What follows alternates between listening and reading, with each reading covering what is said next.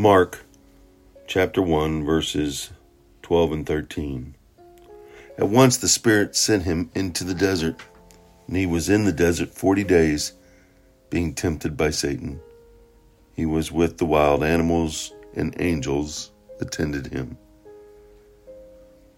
This is the account of Jesus right after his baptism by John, left the crowds and went into the desert where he was tempted. He was tempted by Satan. And remember, Satan is an angel who rebelled against God, and he's real. He's not symbolic. And he's constantly, he and his army, kingdom, if you call it, of demons that have fallen with him are constantly working against God and those who obey God. And here, Jesus faced temptation. Remember, temptation is bad for us only when we give in to it.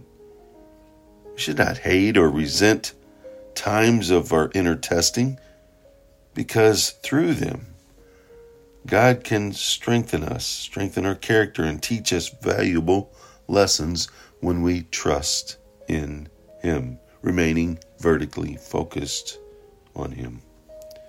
So when you face Satan, when you face temptation, when you face those trials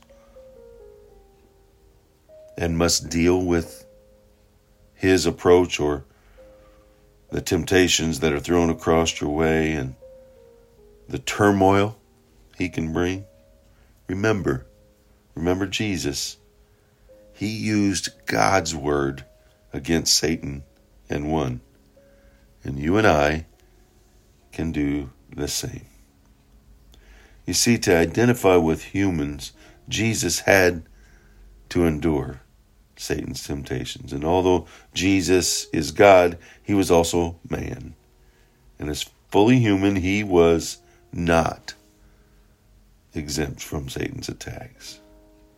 And because Jesus faced these temptations and overcame them, he can assist us in doing the same in two important ways. One, as an example of how to face temptation without sinning, turning to God. And secondly, as a helper who knows just what we need because he went through the same experience. You see, Jesus came to deliver us, to sacrifice his life so that we could have new life, be forgiven. But he also came to teach us how to live on this earth as we walk out our horizontal life, what we need to do in order to remain vertically focused is to dig into his word and bury it into our heart and pull it up and be able to translate or to quote it as we walk through this valley of difficulty and struggle called life. But we have the playbook. We have eternal life. We have the truth in God's word. Learn that you remember, that you trust, that you have the strength, the power, the love, and the self-discipline to overcome, because you have been given, if you've placed your trust in Jesus, his Holy Spirit. His Holy Spirit that dwells within us. Set self aside. Make the conscious choice to set self aside so his Spirit can rise and reign in you and give you the power and strength to overcome. He did it. Let's do it.